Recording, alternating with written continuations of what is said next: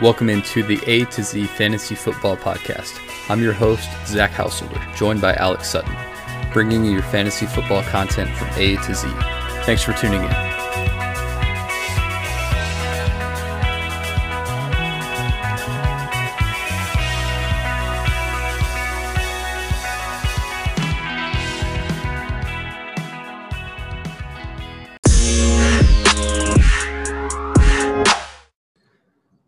What is up, everyone? Welcome into the A to Z Fantasy Football Podcast. I am Zach Householder.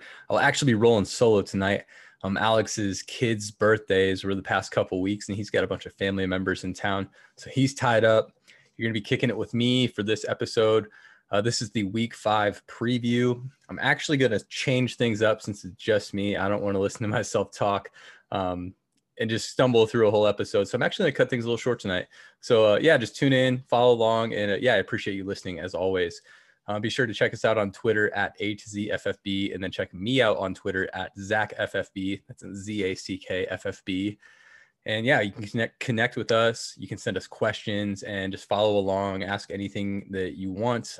My specific page is open to all topics, football or otherwise.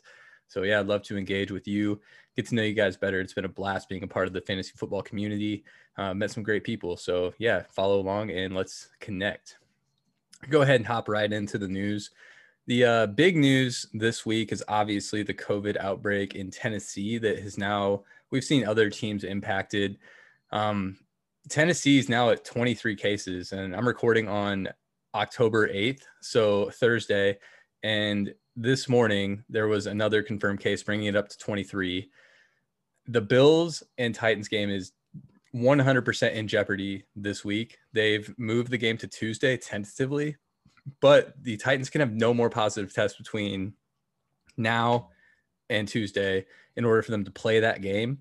And speculation is that they could be forced to forfeit the game because they actually broke the NFL COVID guidelines by holding practices and workouts outside of team facilities against the rules.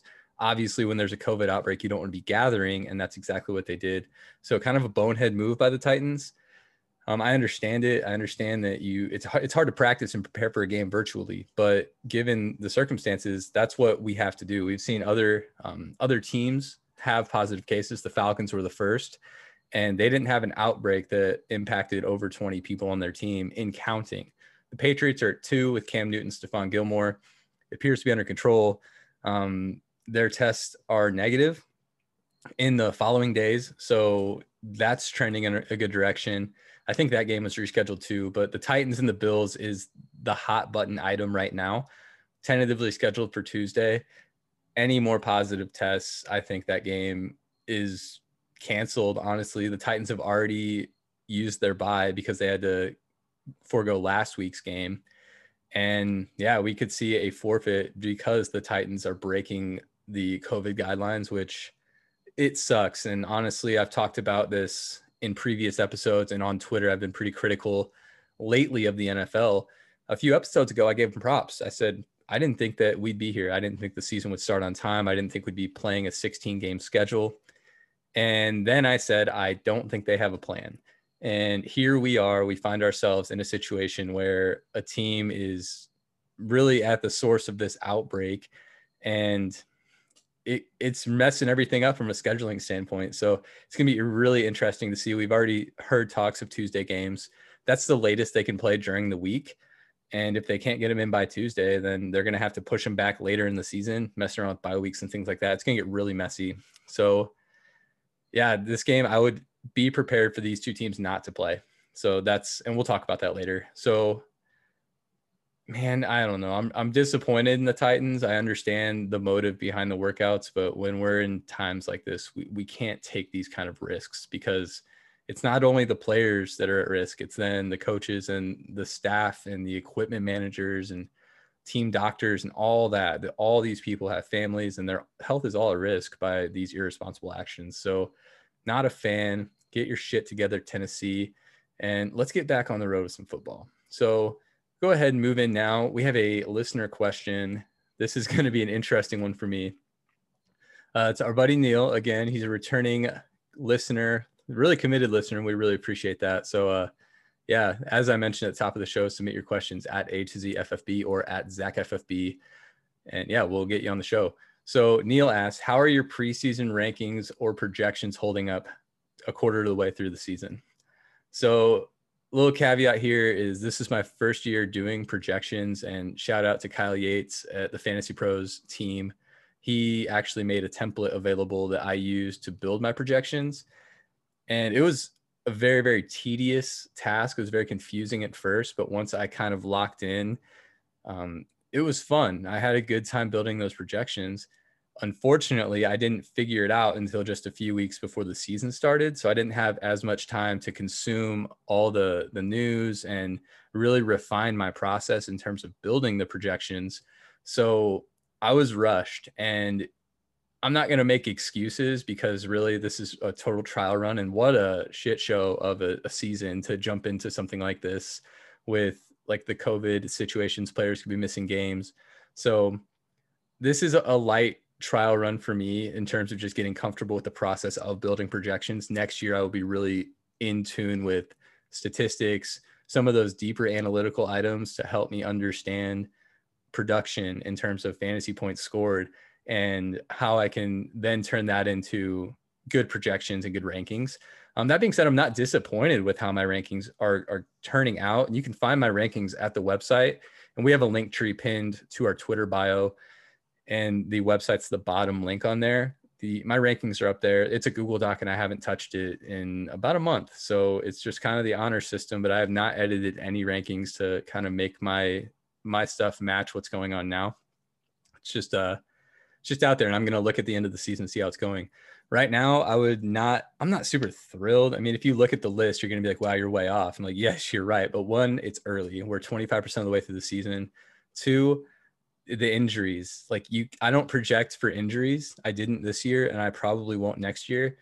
It's just been so hard to wrap your head around. These guys are missing games. We're 4 games in. There's people who've only played 1 or 2 games that I have ranked pretty high. Like Chris Godwin, for example, I had as wide receiver 4 overall, and he's like wide receiver 40 right now, or even lower than that. So I thought he was going to play all the games, and when he's on the field, he's very productive. We've seen that, but he's missed 2 out of 4 games, so he's way down the list. And I don't think my rankings are a failure yet, but it'll be interesting to see where he ends up and what his availability is moving forward. So that kind of led me into the next segment here, which is kind of a temperature check through 4 weeks. I'm going to go through 3 players that I think are trending up and then 3 that are trending down. And the trending down list hurts me pretty bad because all 3 of them are my guys from our My Guys episode, which you can go back and listen to if you want to hear why I like these guys.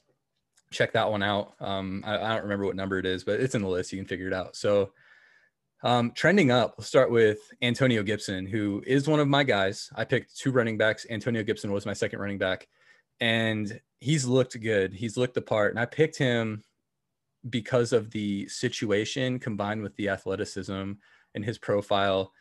I just really liked what I saw, even though it was limited in college. I said, that guy's going to be good. And he's a rookie. He's figuring things out. And then now we see Kyle Allen is going to be the quarterback moving forward, at least for the near future. There's talks that it's a game-to-game basis with Kyle Allen. But the thing with Kyle Allen is he has been in Ron Rivera's system in Carolina. And in Carolina, in that Ron Rivera system, the running back was so heavily targeted. So, and that's obviously CMC. But Antonio Gibson played wide receiver in college, which I think obviously speaks to his hands. And currently his PFF grade is 83.8, which PFF, like love it or hate it, it's good data. I don't know. It's good to kind of set a benchmark for yourself. But his 83.8 grade is currently higher than Kareem Hunt and Alvin Kamara, and shortly behind Dalvin Cook. So he's in some really good company with how he's running. It's just he plays on a bad team, so he's not getting all the pub and the highlights because he hasn't had one of those blow-up games yet. So he currently ranks as the RB19. And last week was when we really saw his involvement kind of step up in the passing game. He went over 80 yards passing or receiving, sorry. Yeah, so I'm excited for Gibson as we proceed in the season. I think Kyle Allen is it's a trend up for Gibson, which I mean, the kind of athlete he is, that's why I picked him as my guy, despite the 77 career touches at Memphis. So I'm excited to see what the rest of his season looks like. My next trending up guy is DK Metcalf. And he was a guy that it was a hot debate over the offseason who's going to be the wide receiver one in Seattle. And I was on the Metcalf side just because how he ended the year last year. Like, you could see that he was figuring things out and he was doing it quickly. And enter year two, he has 90 plus receiving yards in every game this year and has 3 touchdowns through the first 4 games. And what you see when you watch Metcalf is he is so much better as a route runner. So his big knock was the 3-cone drill at the combine, which, like, look at DK Metcalf and tell me that you give 2 shits about a 3-cone drill. Like, he looks like Julio Jones meets Calvin Johnson physically, and he's got insane speed. So now add in the agility and the route running, and he's unguardable at some points in the NFL. You saw him smoke Stephon Gilmore when the Seahawks played the Patriots in what was probably my favorite game of the year so far. But Metcalf is currently the wide receiver 2 on the season, and the Seahawks defense is horrid, and Russ is going to continue to throw. So Metcalf is going to be the beneficiary there, and he's an alpha. He's a true alpha. So having Lockett on the other side, you can't give all the defensive attention to Metcalf, which I think lines him up really, really well for a nice end, or I guess continuation to the season. And I like him to finish as a wide receiver 1 if the Seahawks stay on this current trajectory, which, based on the poor play of their defense, they're going to have to continue to throw, and Metcalf's going to be heavily involved in that. So my third trending up player is Dak Prescott, currently the quarterback 2, and he's on an insane pace. So his last 3 games, he has had at least 450 yards. I think it went 450, 472. And then in week 4, he threw for 502 yards. And just crazy. They lost the game. I think they lost all of those games, if I'm correct there. But Dak, it's not Dak's fault. That's the thing, is he's playing out of his mind. He's gone for 1,690 passing yards in the first 4 games. His pace is set to smash the NFL record set by Peyton Manning. So at 1,690 yards through the first 4 games, he's averaging 422.5 yards per game. And his 16-game pace is 6,760 yards. Peyton Manning's NFL record, set in 2013 when he was in Denver, was 5,477. So similar to what I just said with DK Metcalf and why he'll continue to succeed, Dak, the Cowboys defense is also one of the worst in the league. So he's going to have to continue to throw to keep them in games. And usually they're playing from behind, so he's just going off. And yeah, I mean, I don't know if he gets to 6,000 yards, because that is absolute. That's 600 more yards, or roughly 500 more yards than the previous record, is crazy. But I think that record could be in jeopardy if you look at what Dak is doing right now. And I don't really see it getting better, especially with him losing Leighton Vander Esch in week 1. The defense is so depleted, and the secondary is just straight trash. So Dak is the QB2. And I don't know if there's a quarterback that I would want more than Dak necessarily for fantasy football. I could maybe Patrick Mahomes and maybe Russell Wilson. Those would be my 2. Lamar Jackson's not performing well. He's also injured. Yeah, Dak is doing too well right now, and I definitely want to give him a shout out here on the pod as one of my trending up players. So now to my trending down, and this is where I get a little somber, starting with DJ Moore, currently the wide receiver 35. This was supposed to be a panic meter segment, but I needed to raise my spirits. So I talked about 3 good guys, and then now I'm talking about 3 bad guys. So my panic meter on DJ Moore is actually at around a 6 out of 10. He doesn't look like the wide receiver 1 right now. Robbie Anderson is currently the wide receiver 12 in fantasy football, and DJ Moore, down at wide receiver 35. So Moore has seen 32 targets and caught 18 of those balls. When you think of Moore, you think as an intermediate route runner and a reliable guy to get you the ball, or to throw him the ball. And to have a 56.2% catch rate at this point in the season is insane, especially contrasted versus Robbie Anderson, who we think of as a deep threat.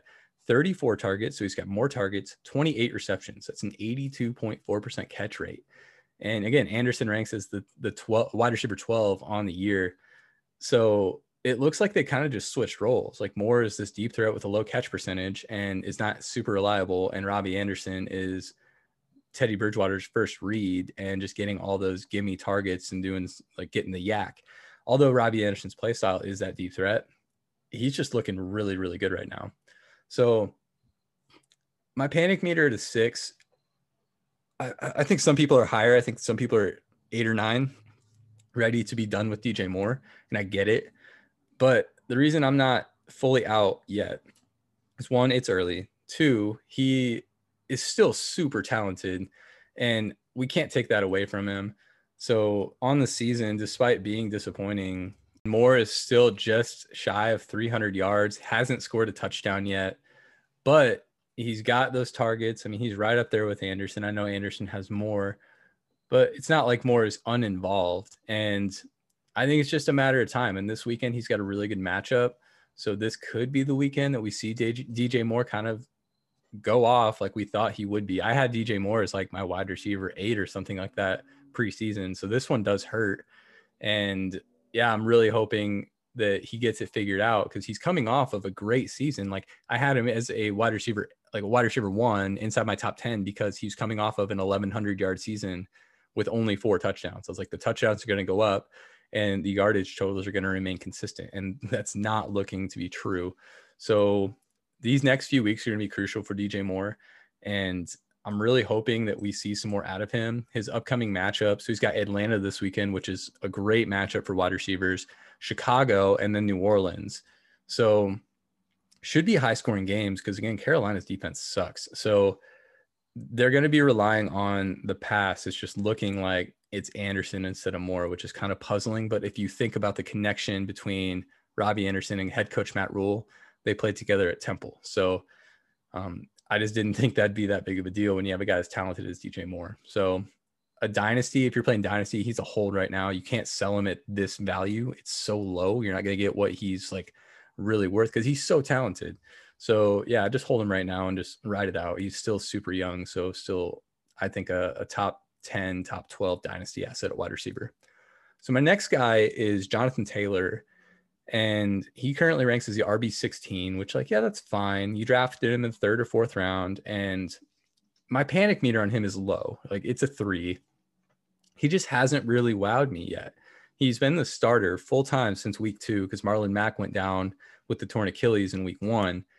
And like I said, he just hasn't broken those big runs that we're used to seeing from Wisconsin. So I'm not freaking out too bad because he's still the starter. He's clearly the best back on the team, but the Colts aren't quite letting him get in a rhythm. He's on the field. He's off the field. He just needs to stay on the field so he can build up that rhythm. He's a big guy. He's going to be a guy later in the game that people don't want to tackle, but he's got to figure out his own rhythm and timing and how to hit these holes in the NFL because it doesn't look like he's quite there yet. So Taylor's still totally fine. Panic meter's low on him. But just something to monitor that I've been paying attention to, I guess, is like I've been watching the Colts games just to see what he looks like. And I'm just like, not that impressed yet. So I think it's coming. He's got one 100-yard game already. And I think that we're going to be in for a good rest of the season from Jonathan Taylor. But yeah, just my thoughts through 4 weeks. And my last panic player is Chris Godwin. He's currently the wide receiver 68. So yeah, I mentioned him earlier. He's much lower than I originally said, but he's only played in 2 games. He missed 1 game with a concussion and then missed the other game with a hamstring. He actually is currently out with that hamstring. He missed week 4 with the hammy, ruled out week 5 with the hammy. So my panic meter on Godwin is a 5. It's like right in the middle. When he's on the field, you know, he's elite. Like he absolutely broke out last year. He's so good. He's so good. He's scored, I think, 2 touchdowns this year and played in 2 games. So that's awesome. But with missing 2 games this early in the season with 2 different injuries, and you got to factor in his season last year ended because of a hamstring injury, that gives me some pause. I am worried about that. So it's not the talent as much as it's the availability. So it's not like in DJ Moore's case, I'm worried about the team's just not using him. When Godwin is on the field, they're using him. It's just how often is he going to be out there, especially nursing an injury, a soft tissue injury that is prone to be re-injured. that he's dealt with in the past. So it's a 5 on Godwin. I'd like to see him back in week 6, see what he looks like, and see if we can get like consistent play out of him the rest of the season, because he's another guy I had ranked. I think it's my wide receiver 4. So going to need a big back half of the season for him. So we're going to go ahead and move on now. In recording on Thursday, I'll go ahead and pick the Bucs to win the game, even though it's being played right now. The Bears just aren't doing it for me, despite the Bucs being super depleted. 3-point favorites, 3.5-point favorites actually is the current line. So I'll pick the Bucs there. Carolina, Atlanta. This is one of my favorite matchups of the weekend because of the 54-point over/under with 2 horrid defenses and 2 high-flying offenses. I would be starting all your pieces here. Julio Jones is questionable to play, so keep an eye on that. And I think Dr. Edwin Porras said he'd be surprised if Julio plays this weekend. So have a backup plan ready. Calvin Ridley coming off a goose egg, which like, hell yes, because I'm a Packers fan. So Jair Alexander shut him down. Absolutely loved it. Calvin Ridley is a smash play this week versus that defense. Hayden Hurst he's a go. Russell Gage and Olamini Zacchaeus. I don't know his name. Zacchaeus. It's a sweet last name. But I would say if you're desperate for a start, you could start Zacchaeus here in a pinch. On Carolina's side, Mike Davis has been smashing. You continue to play him, and I think you expect RB2 numbers. So I was kind of wrong on Davis, and I will happily admit that, because my thought was that it would be a bump for more and Davis would just be like a jag, and Davis is actually looking pretty good. They've won both the starts since he's been the starter, and I apologize if you can hear the helicopter in the background here.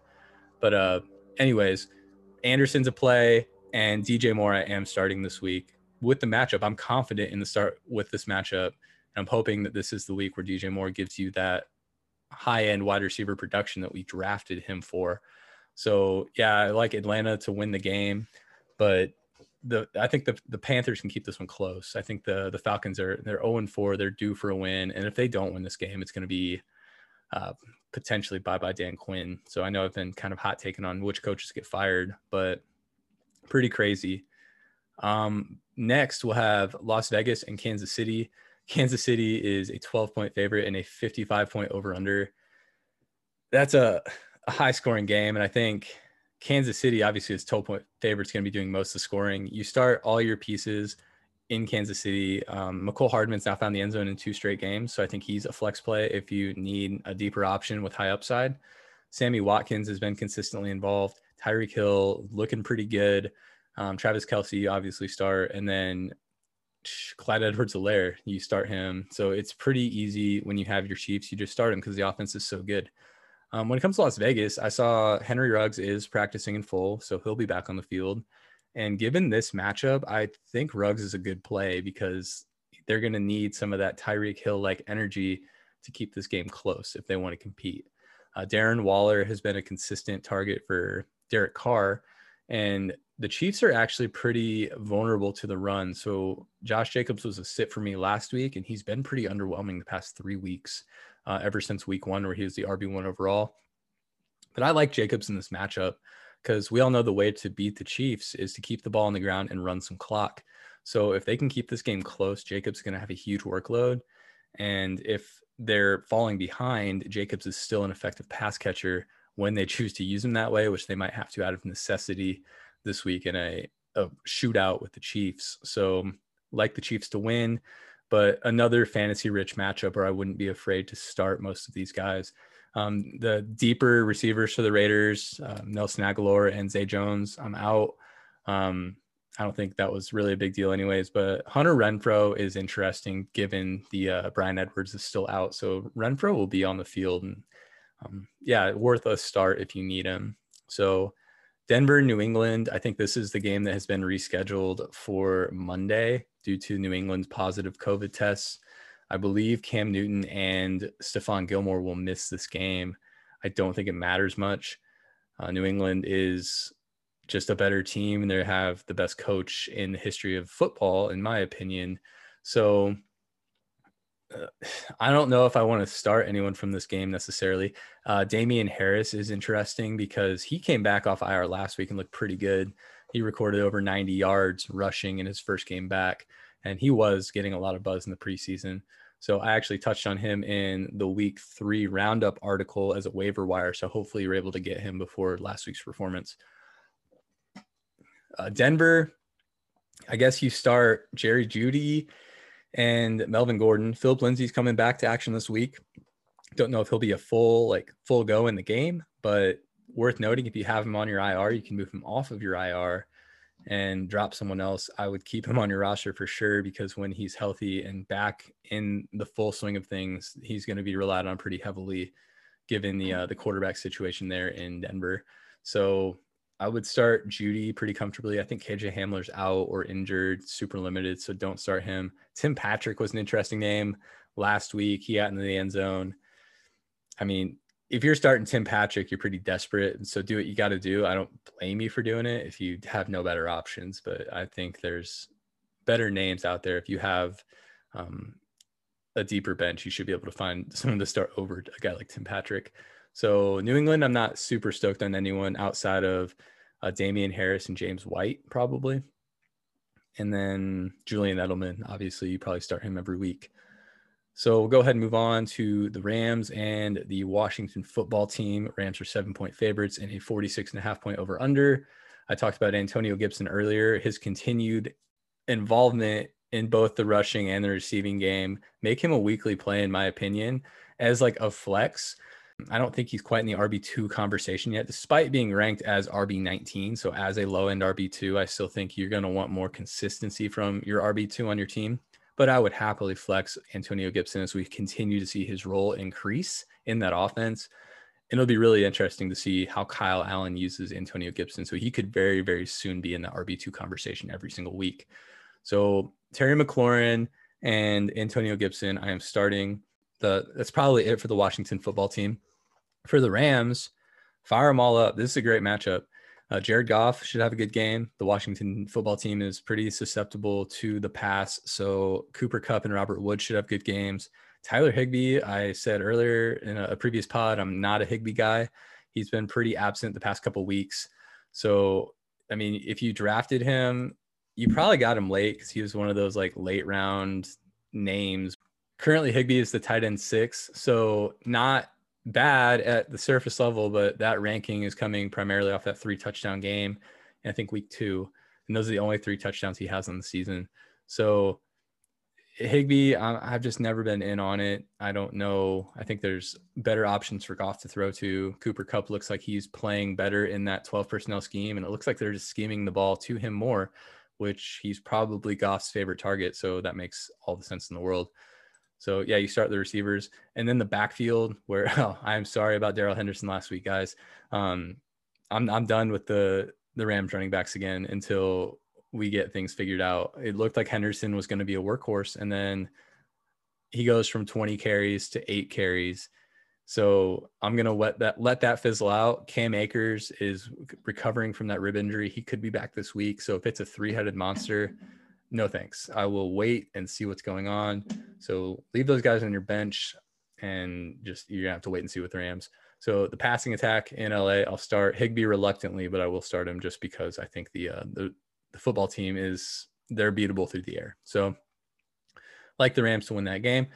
Jacksonville and Houston. This is a sneaky good fantasy matchup. It's a 54.5 point over under. Houston's favored by 5.5. Some of the biggest news I didn't touch on at the top of the show was Bill O'Brien was fired this week. He was the first coach to go. And I mean, it was needed. He was kind of junk, and he really just left the Houston Texans in ruins when it comes to future seasons. Like, they have no first or second round pick next year. They traded away one of the best wide receivers in the league for David Johnson and a second round pick. So it's pretty wild what Bill did in his time in Houston. He's no longer there. I think that's probably for the best. Defensive coordinator Romeo Crennel is the interim head coach, and he was a head coach for the Browns back in the day. So a guy with head coaching experience, you could be worse off there in Houston. So it'll be interesting. I like Houston to win this game just because I think they have a better quarterback. And Will Fuller, when healthy, is a better option, I think, than anything Minshew has going on his team. Receiving wise, I think James Robinson is a way better running back at this point than David Johnson, but we'll talk about Jacksonville in a minute. Houston, I think you definitely start Will Fuller. You start Deshaun Watson. That's a really good stack this week, just like it was last week when Fuller got in the end zone. That's maybe it. Randall Cobb is an okay name because the defense is bad. Brandon Cooks has been virtually uninvolved. David Johnson, the matchup's good on paper, but we just haven't seen very impressive things out of Johnson the past few weeks.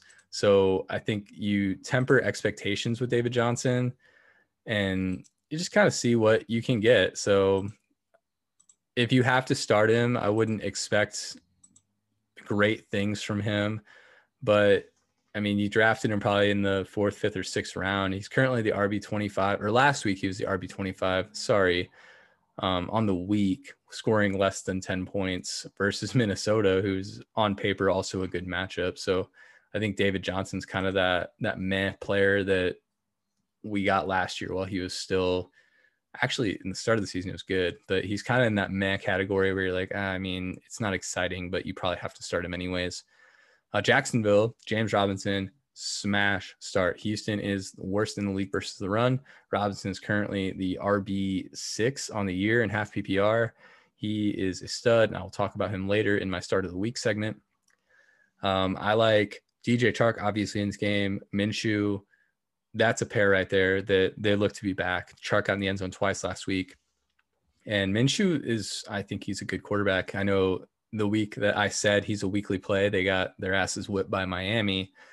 That did not age well, but Minshew bounced back last week nicely. Even though they lost the game for fantasy football, he's a good start. And then the other name I really like is Laviska Shenault, and he is just a total gadget, but he's not like that gadget you don't want to touch like a Cordero Patterson. Laviska is scheme the ball in multiple ways every single week. He has a rushing attempt every single game this year. He is a wide receiver. He's the wide receiver 2 on the team. Last week, he went for over 80 yards through the air. So he's starting to get more and more involved. The coaching staff is loving what they're seeing out of Laviska Shenault, and they don't think that he's kind of all the way tapped into that potential yet. Obviously, as a rookie player, a lot of growth, but they're really thrilled with how he's progressing at this stage in his career and excited to get more out of him in the future. So I think Laviska is a flex play. This matchup, I think, is a high upside flex play. So I would happily start Laviska Shenault and just see what you can get. So moving on now, Buffalo and Tennessee. This is an interesting one because I don't think we see this game played. It's currently scheduled for Tuesday, but that is assuming that there are 0 positive COVID tests between now and Tuesday. And the Titans have had, I think, 1 day since the outbreak began that caused them to not play last week's game with no positive tests. So they've had a positive test almost every day, including today, which is Thursday. And if they have a positive test tomorrow, it's likely at this point, then I think they have to call this game. So I'm not going to spend too much time on this game. I mean, if you have any of these players, you put them in your flex spots while you're waiting for the games to be played out. And I think we know if this game is going to be played before Sunday. So keep an eye on the news. Follow us on Twitter. We'll be sure to keep you guys updated. And I'm sure you probably already follow enough people, but yeah, give us a follow as well. We'd like to join your timeline. So, I mean, if this is played, I like the Bills to win because they're playing at a really high level right now. They're 4-0, one of few undefeated teams. Tennessee's actually 3-0, but yeah, I just don't see this game being played personally. And I know I've been kind of pessimistic about COVID the whole time, but I mean, this is why. So 23 positive cases in counting on one team. And I don't think they can put these 2 teams in a stadium together. So we'll go ahead and gloss over that. We'll actually touch on it in a little bit. Just kind of reiterate what I just talked about. So Arizona and New York Jets. So Arizona is 2-2. They've dropped their last 2 games. They are 7-point favorites over the Jets, who are just in shambles. Le'Veon Bell is back off of IR. So if you have Lev Bell, I mean, you can start him. He's kind of in that David Johnson conversation where it's like, man, like, is it worth it? I mean, do you have a better option is the question. Le'Veon Bell is still a high-end player. He just plays on one of the worst teams in football in the 0-4 New York Jets. So Adam Gase is still there. Sam Darnold's not playing this week off of his injury last week. So Joe Flacco will be starting. Jamison Crowder, you can play him because he's probably all they have.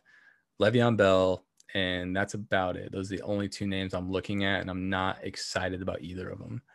So with Arizona, Kenyon Drake, this is a make or break week for him. You need to monitor his snap shares, I think, and his involvement, his rushing attempts versus that of Chase Edmonds.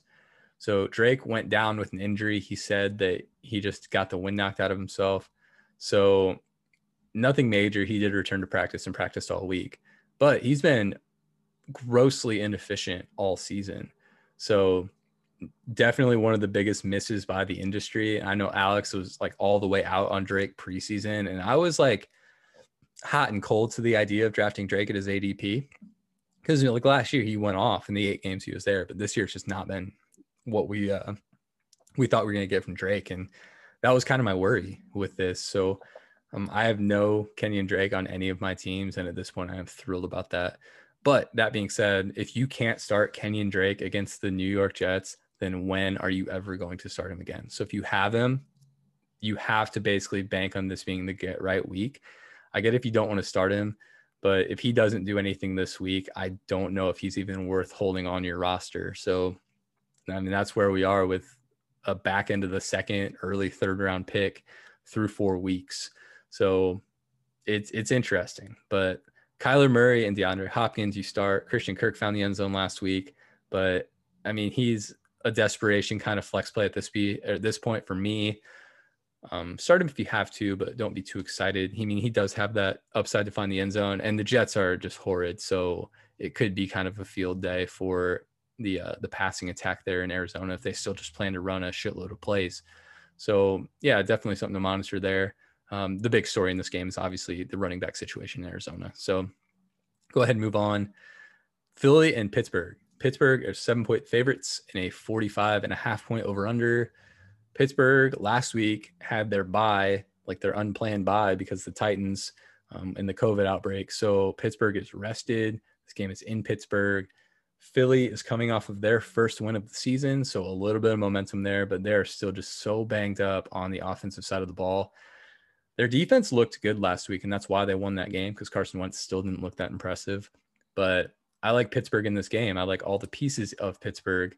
James Conner has looked phenomenal. We all thought that his season was kind of over in week 1 with the ankle sprain. We all rushed to pick up Benny Snell. And since then, James Conner has been like, no, this is my job. And he's looked great. So you start James Conner. I think you can get back end running back 1 numbers out of him this week. Just given his role in the receiving game. Deontay Johnson, who I'm going to go ahead and say is the wide receiver 1 in Pittsburgh, start him. And then Juju, you start him. Juju's got the touchdowns, but Deontay's got the targets, and it just looks phenomenal. So I'm really excited to get Deontay Johnson back on the field this week. He should be fully recovered from his concussion. He's been at practice, him and Juju both. So I think week 2, he exited the game pretty early with a concussion. So I've been missing out on my Deontay Johnson watching, and I'm really excited to get that back this weekend. So Pittsburgh wins this game. Their defense is going to really give that Philadelphia offense fits. And yeah, you'll find out later that Philly, I'm not really excited about any of them, including Miles Sanders. So I think you start him because he was probably your first running back picked. And you just hope that he's heavily involved and heavily targeted as a receiver. And you better hope you play in some sort of PPR league so we can get you those points that way. So I think it's going to be a long day for Miles Sanders. Cincy and Baltimore. Baltimore are 13-point favorites in a 51-point over-under game. This is in Baltimore. Baltimore won last week coming off of a really, really bad loss to Kansas City that just did not look good. One thing to note is Lamar Jackson's been dealing with injuries all week. He has not practiced, but they're still planning to play him. Lamar is averaging, I think, less than 200 yards passing per game. So, I mean, I ranted on quarterback drafting strategy on a previous episode, maybe even last episode. You picked him in the second round for him to throw less than 200 yards a game and not really look that impressive doing it. So this is why late round quarterback is so effective. But I mean, that rant is in the previous episode. So take a listen to that. You'll find it in there. I'm not saying don't start Lamar. You obviously start Lamar Jackson because, I mean, he's the reigning MVP and a total game breaker. But if he's not healthy, they might not play him this full game if they don't have to. So I think Joe Burrow is extremely talented and good enough to keep this game close. So they might need to play Lamar the whole game. So I think you can start him and expect, you expect quarterback one numbers out of him. So it'll just be interesting to see what you get. Marquise Brown has been one of the bigger disappointments this year for me personally. I could have written about him earlier. He just hasn't looked good. And I think a lot of that is due to Lamar not being that great through the air this year so far. I mean, Hollywood's a receiver, and if your quarterback's not throwing that well, the receiving game's obviously going to be impacted by that. So Baltimore's been a really frustrating team so far because there's no clarity at running back. Lamar's underperforming, which impacts all the receivers. So for a high-powered offense, there's not a lot of fantasy goodness here that I'm really digging into too far outside of Lamar, and you just have to hope that he gets right. So with Cincy, on the other hand, there's a lot here to like.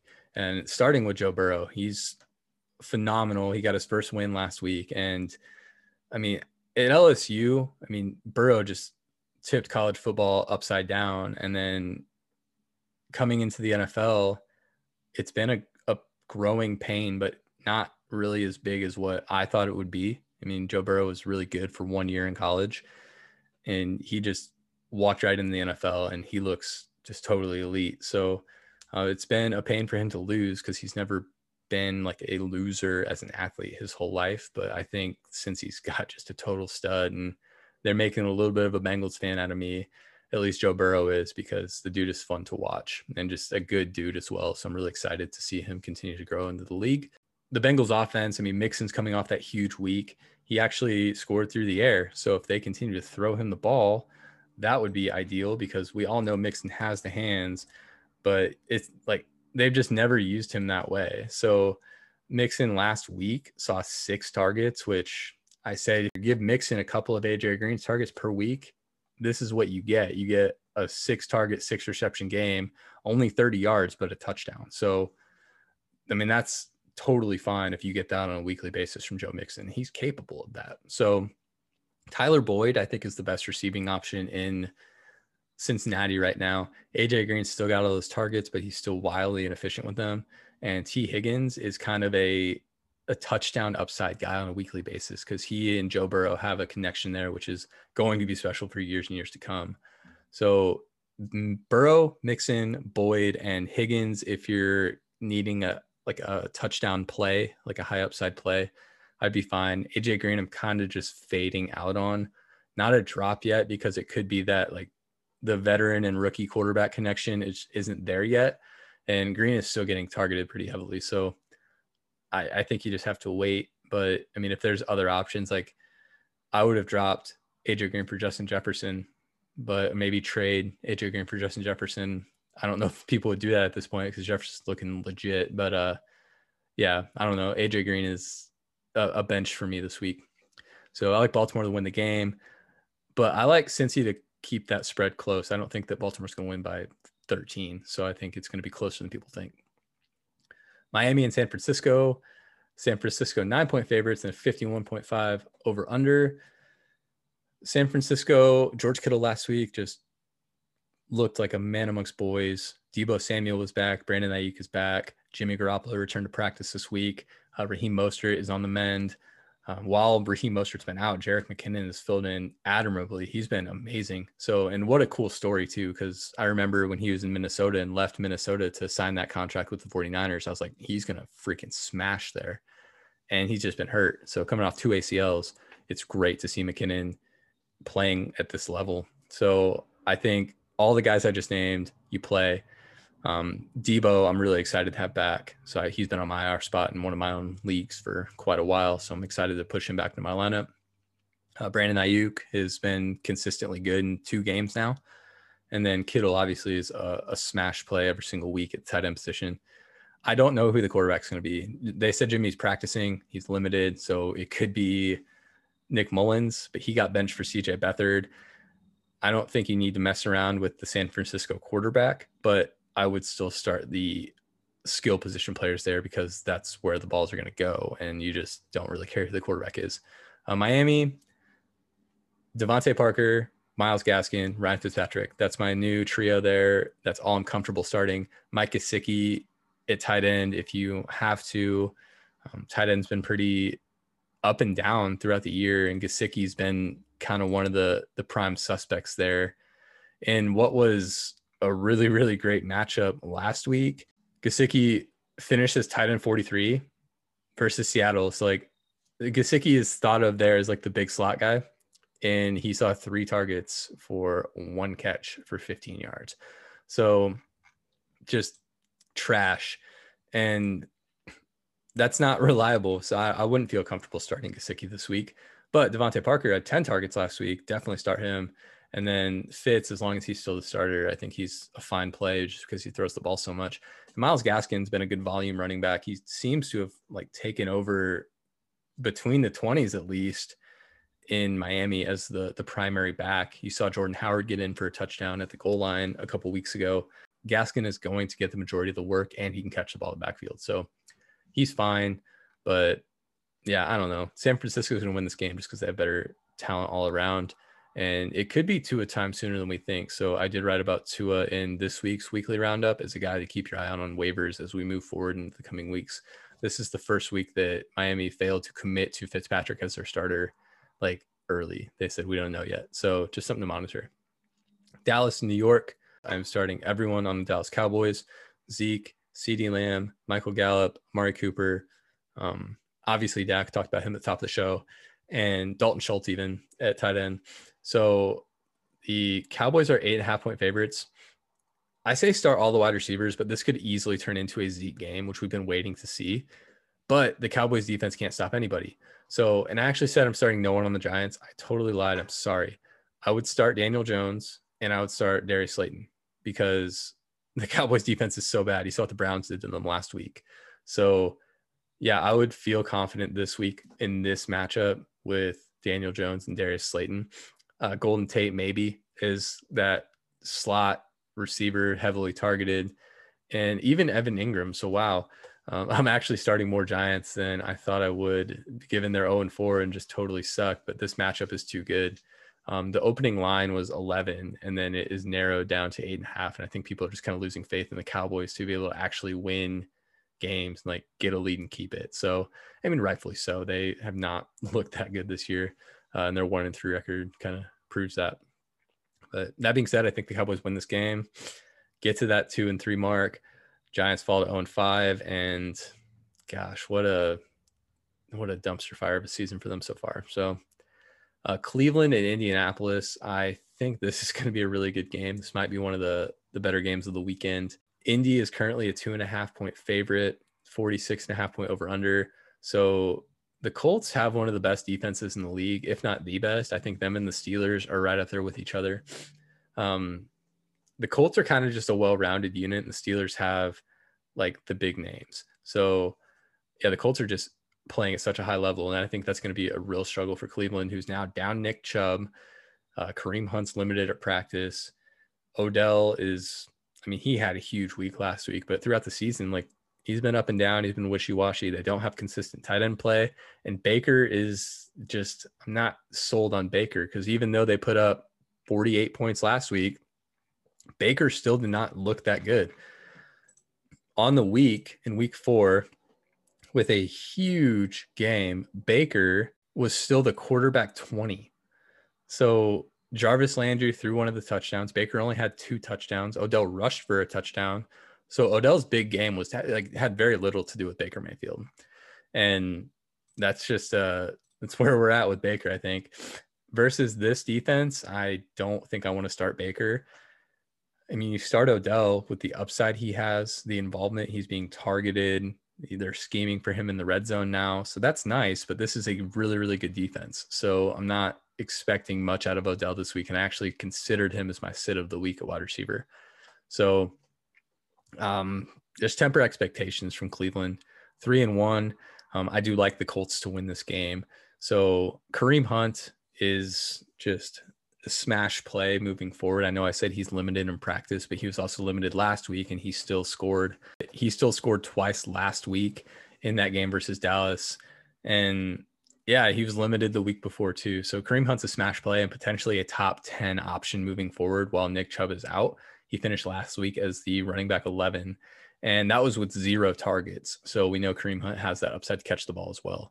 So I love Kareem Hunt moving forward. If you have him, he's going to be a high end wide or running back option for you, and you just plug him in and forget about it.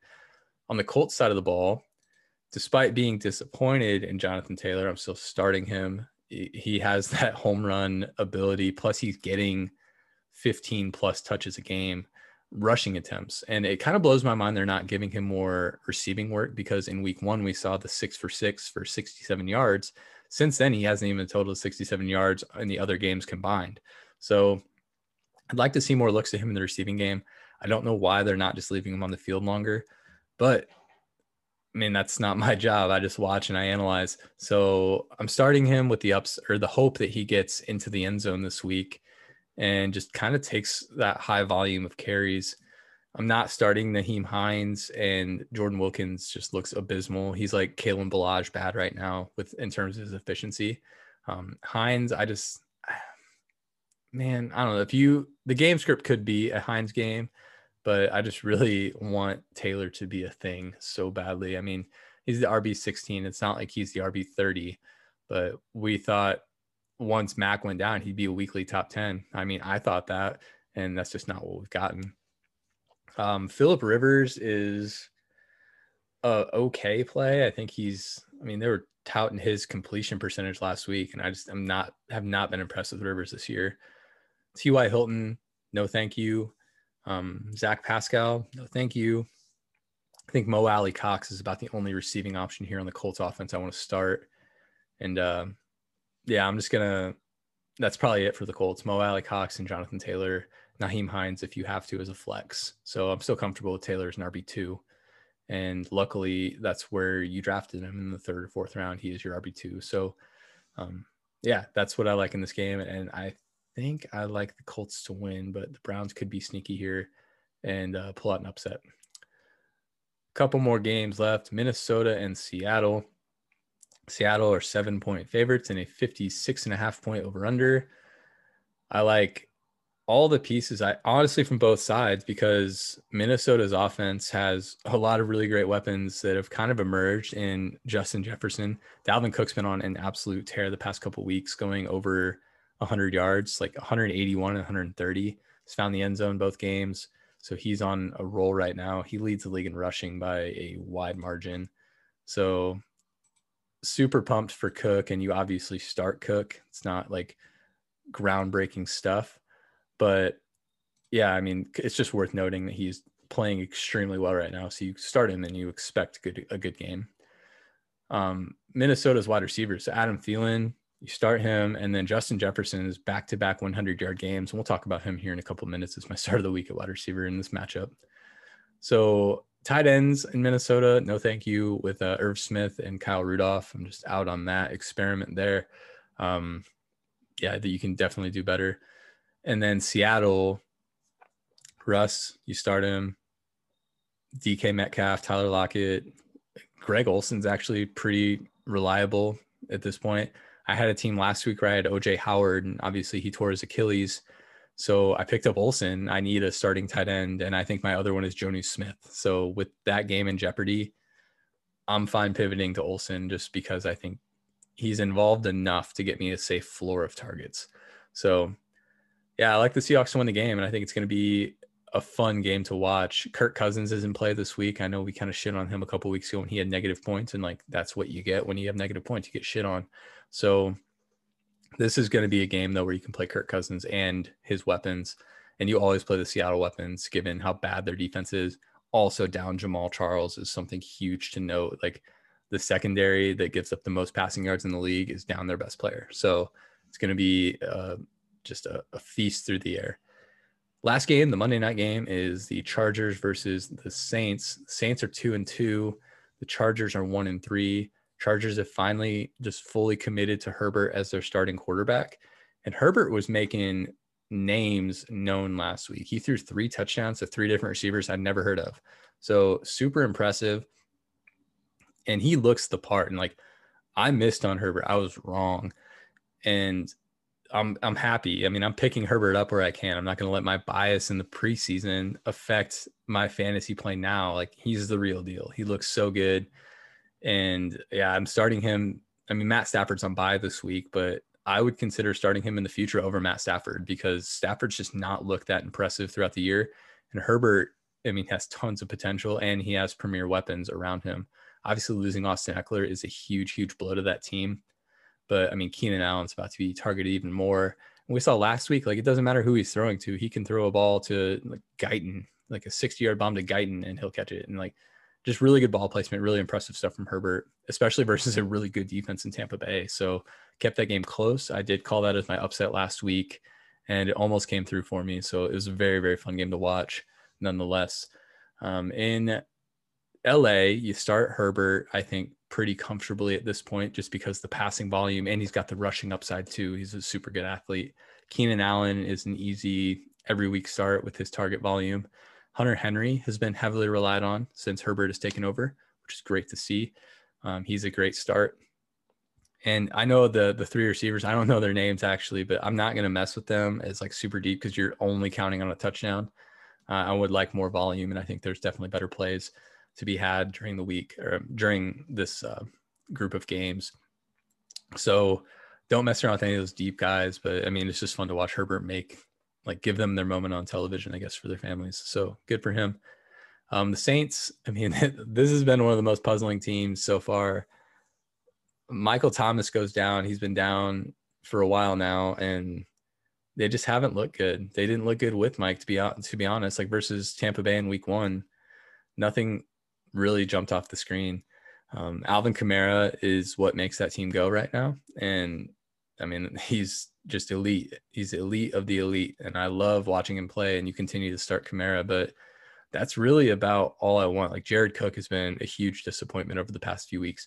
Traquan Smith, he got 2 touchdowns last week, but I mean, he's kind of in that conversation of like, if you're desperate and need a flex play, Traquan Smith, you could do much worse. He's going to be involved. You know, he's going to be on the field, but I mean, it's not looking great. Drew Brees is not, I mean, I know he says he feels fine, but it's not looking super good for the Saints right now. They had a really close game with the Detroit Lions team last week that just isn't that good. So, I mean, that being said, they're 7.5-point favorites. It's in New Orleans. I know no fans, but I think there is something to be said still for just not having to travel. So I like the Saints to win the game. I think it's going to be a big Alvin Kamara game again. I mean, he's in contention to be the running back 1 every week until Mike comes back. And also, speaking of Michael Thomas, as he was practicing in a limited fashion on Thursday, so could be back here in the next week or 2. So that's the game wrap up. And now I'll go ahead and move into my starts of the week. My start at quarterback is Teddy Bridgewater. The Falcons have the 2nd worst pass defense in the league. 3 of the first 4 games, the Falcons have allowed a top 10 finish in fantasy for opposing quarterbacks. And Nick Foles was the one that didn't, and he only played half the game, and he still finishes like quarterback 17 that week. So Teddy Bridgewater's in line for a huge game versus a beat up defense that's just not very good in the first place. Running back start of the week is James Robinson versus the Texans. We touched on the Texans having the worst ranked defense against the run. Last week, they gave 130 yards to Dalvin Cook on the ground. And Robinson's a guy, every game so far, he's totaled at least 90 yards from scrimmage, either rushing or receiving. That combined total, every game, 90 yards. Like, that's a super safe floor. He's got 3 touchdowns in 4 games. And currently he ranks 8th in rushing and 2nd in receiving. So just a very versatile player who's a true workhorse, and he's like in a great matchup this week. So RB6 on the year as a guy that you got off waivers. I don't know if he's like a secret start of the week, like obviously not a secret, but still worth noting here. I think he's going to have like the potential to finish as a high end RB1 in this matchup. My wide receiver start of the week is Justin Jefferson. So another rookie. Jefferson gets that Seahawks defense that is just absolute trash. They've given up a ton of yards through the air, and Jefferson coming off back-to-back 100-yard games.